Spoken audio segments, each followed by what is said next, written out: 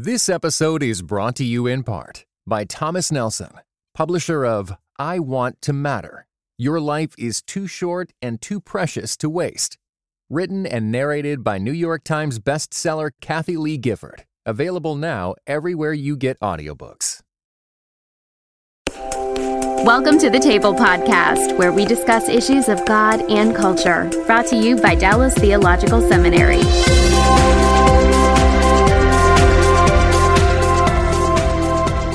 What are your personal goals for this endeavor? What would you like to see? That Dallas Seminary will be successful in engagement of culture. We've said it in different ways, but if you could just summarize that in a sentence or two. We will do a great job of engaging the culture if we do it this way for this kind of a purpose.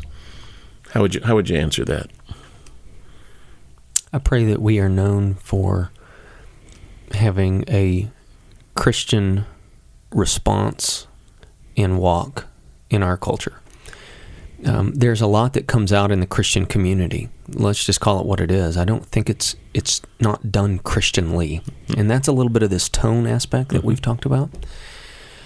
I pray that what comes out of this is that it's not just the content. While we're all concerned about the content, there's no doubt about that. How we carry that content out is just as critical. You can say the right thing and you can say it the wrong way, and what you have just said has been negated. And so my prayer is that we model to our students and that the students learn. I'm already excited about some of the discussion I've heard from some of the chapels that we've already done that will be coming out in podcast a little bit later on. I'm really excited to hear some of the tone of the students pick up on that tone. Right. Their tone is modeling that tone. That's encouraging to me because I think that, again, what we see and hear a lot, we've just had some discussions about that some of us in our generation, we've not done as good a job as we need to do. And so now it's an opportunity for us to lay the mantle on a new generation that's going to minister in brand new ways and to say, this is now a battlefront for you. Battle maybe is not the best word, but it's going to be a challenge for them to walk Christianly and to have the tone that comes out Christianly in these very significant discussions in our culture. And it's not just a Western thing, but this is a global issue. You guys talk about some of the Lausanne issues. You know, there's a beckoning to the Western church right now of how are we going to handle even some of these topics. So that I think it's one of tone that's one of my prayers through this. I have different audiences in mind. To the Christian church, my hope is that we do a service to them that helps them in orienting themselves to these different topics, not only in terms of the content, but even the way in which the arguments are made and presented and the biblical basis for it, and et cetera. There's that. I think for someone who's a non-Christian, I hope that they are fascinated by what we do, and that they might see that their impression of what Christianity is and what they think Christianity is may in some cases be a misread of what's really going on, and that we are able to communicate that enough that some may get that. My hope would be that we have enough of a global perspective in what we do and how we talk about things that we're not nearsighted. We're not nearsighted with regard to only thinking in a Western Christian way or in an American Christian way. One of my hopes is to bring enough global dimensions to the guests that we have and perspectives that everyone appreciates the global nature of Christianity. You know, Christianity is not a national religion.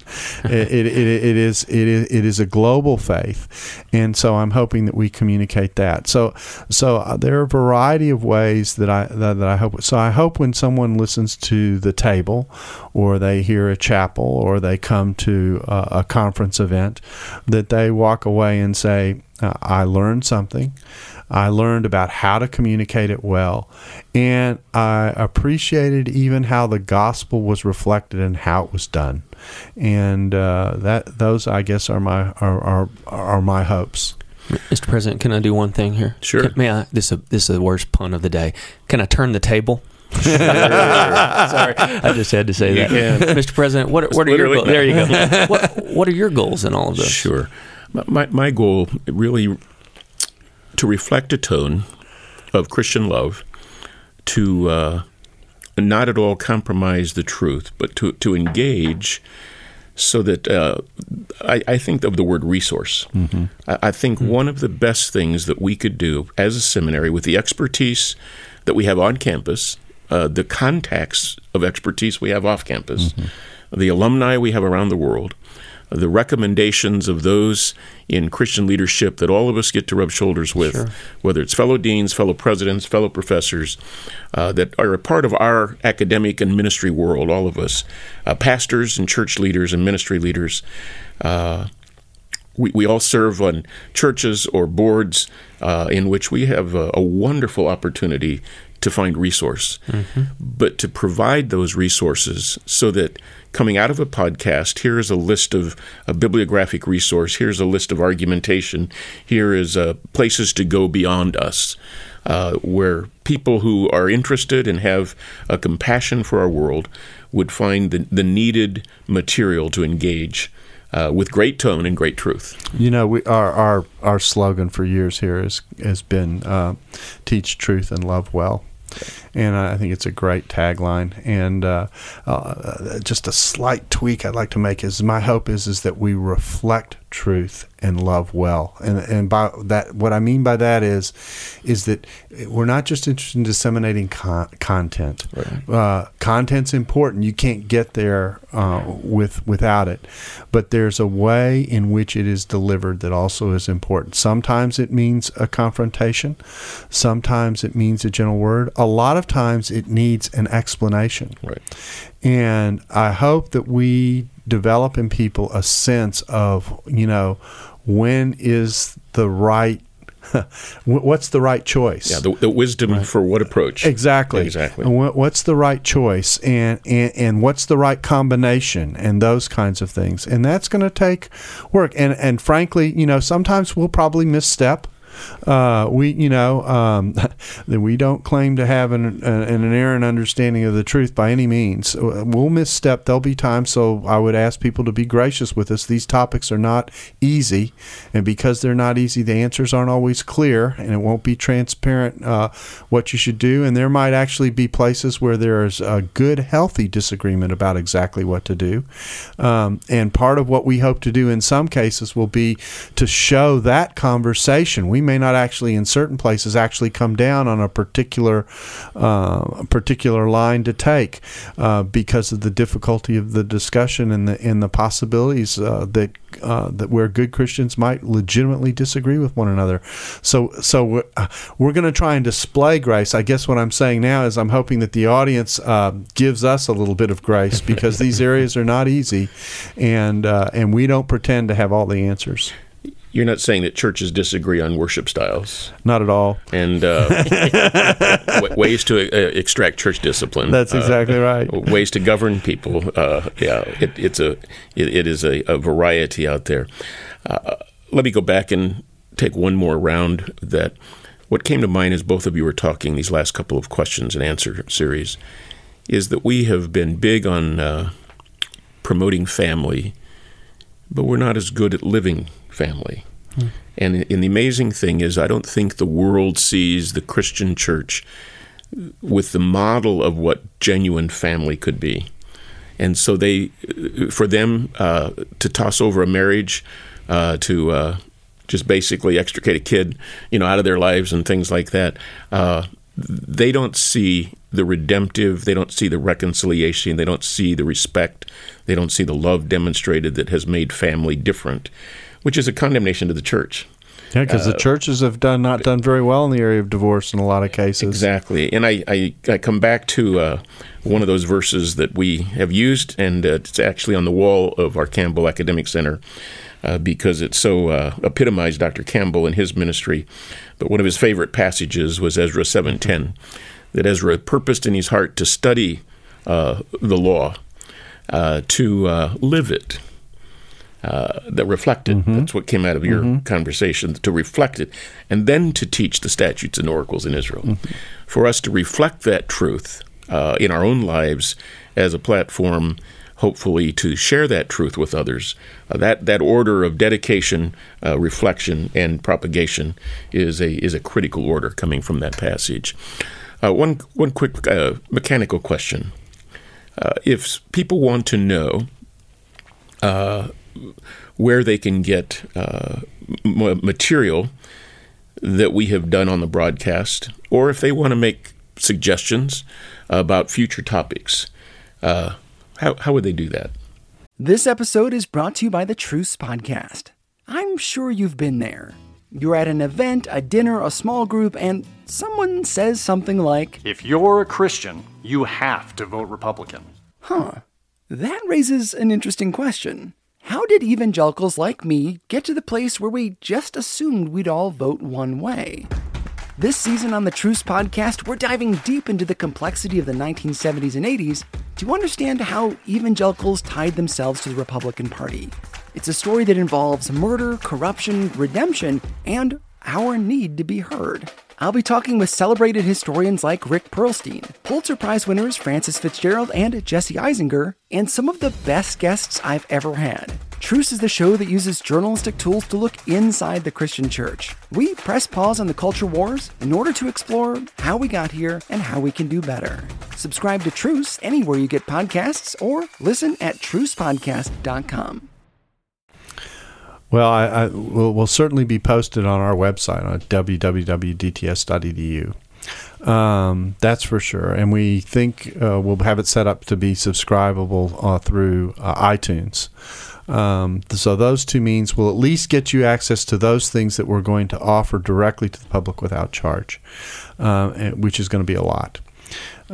So that's for sure. If you want suggestions, offer suggestions about things that you'd like to have covered, we can't commit to responding to every request that'll come in. But if you will write to me at the seminary, this is dangerous, dbach@dts.edu.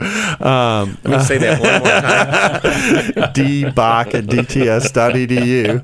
And if I get flooded after this, I'm going to regret having done that. But anyway, we've actually already polled our faculty for what they think we should cover.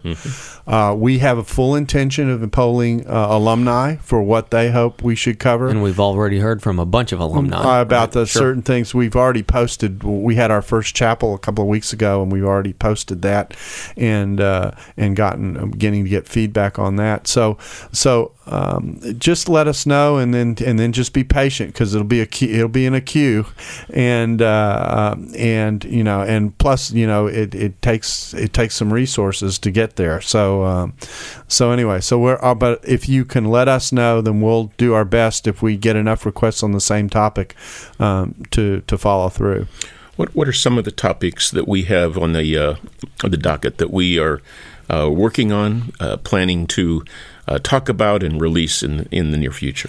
Well, we're beginning with a series on cultural engagement, just to talk about what this is and look at it from various angles. So this is the first of what will be several broadcasts. And this is the way we're going to do the podcast, at least initially, is we're going to take a topic and then we're going to look at it from several angles, and then we'll move to a new one rather than doing one at a time. So, for example, in cultural engagement, we've got cultural engagement. This one, we've got one with our faculty that's going to talk about the importance of cultural engagement, looking at it from a theological angle, from a global angle. Then we're going to do one on cultural engagement in the media. We have Kirby Anderson coming in and talking about his experience in the media, along with my experience in the media, and we're sharing how media works and how Christian leaders think about the media and its role and the way it sees itself, so you can understand what they see their task as being and why that sometimes is a disconnect. We're going to have Reg Grant come in and talk about cultural engagement in the arts. I'm going to bring in Ramesh Richards and Barry Jones to talk about global aspects of cultural engagement. And then we're going to shift and move to the next topic, which is going to be, we're going to do a segment every now and then on religions of the world. And the first one will be Islam. And so the only DTS dialogue that we are resurrecting for this sequence, at least at this point, is a terrific interview we did with Dudley Woodbury years ago, in which he, as someone who lived in a Muslim country, he is a missionary to people, to Muslims, talks about Islam, his experience with Islam, etc., and explains Islam to us. And it's a wonderful presentation and just so crisp and well done. Then we're going to look at Bible translations in the context of Islam. And then we're going to look at, we're going to interview some people who came to Christianity out of Islam, as well as people who've lived in Islamic communities as Christians to talk about that experience. We're going to interview someone who lives in Europe to talk about the impact of Islamic presence in Europe. That gives you a feel for the variety. Then we're going to shift to the historical Adam. It's just easy topics, and the debate that's gone on in particularly in evangelicalism over the last year and a half or so about historical Adam. And we'll again look at this from a variety of angles, from the standpoint of the text, the ancient Near Eastern background, the issues that are related to the New Testament. We're going to hear reports about what has been discussed on Christian college campuses and that kind of thing. And then, as if those weren't simple enough, we'll turn our attention to sexuality, and in particular discuss the relationship of the church in ministering to the homosexual community and the issues that raises, issues of family, the issue of counseling in these kinds of areas, that kind of thing. So you can get a sense just from the first 4 topics, the range of what it is we're going to try and cover and how we're going to go about doing this. Each podcast will run for around an hour, but we will release them. We're planning to release them at least initially in 15-minute segments. We hope eventually to get to where we will set a time to stream live on a regular basis, so people who want to connect with us can do that, and maybe even get to the point where we're taking questions live. But initially, we'll do it on tape and release them in 15-minute increments. One of the other aspects that we would like to do as well is provide resources. There may be a subscription cost. There may be a nominal cost for those resources that people can purchase through the Center for Christian Leadership and Cultural Engagement, that would be resources that would help them in ministry. And so there's a variety of things that we have on the table. Yeah, we're trying to plan for those, and we want people to know up front that what we're going to do in the first year is everything that we offer is going to be available to them directly at no charge. But this is not an inexpensive operation to undertake. The fact is, the very fact that you see 3 of us sitting here doesn't indicate the staff of people who have to man the cameras, listen to the audio, in some cases edit the pieces, etc. I mean, there's a lot of work that goes into doing this and resources. So to be honest, we have to raise some money to be able to do this. And hopefully, if we minister effectively to the church, we're hoping that a really minor fee will give you access to some additional things that we're doing beyond the podcasts that fill out what we're doing and that are worth it. We're hoping the charge will be really minimal. My joke is a Coke a month, and if you're willing to invest a Coke a month across a year, you can get access to these resources. But we won't do that for a while because we have to set it up. Plus, we want to show people kind of what the map is of what we're going to do, and so we'll be releasing things, and in some cases we'll say this will always be free, and this is the type of thing that will go into the subscription, so they can see before they're asked to subscribe what it is that they will be paying for. Great. Any closing comments, Mark? It's exciting for us to be sitting here at the table talking about this. What an opportunity for us at Dallas Seminary to carry out our mission in a whole new way. It's a privilege, and it's also a responsibility, and we take that seriously. Daryl, thank you for taking the challenge and being willing to step up to the plate and help give leadership to this initiative. And Mark, thank you for all that you do and have done to put this in place as well, and we appreciate it. My pleasure. Lord bless you. Thanks for listening to the Table Podcast. Dallas Theological Seminary. Teach truth, love well.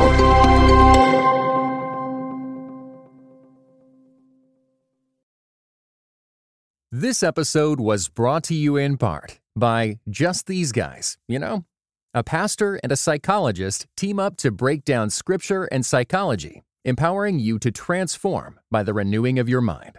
Listen today at justtheseguys.podbean.com or wherever you get your podcasts. Just these guys, you know?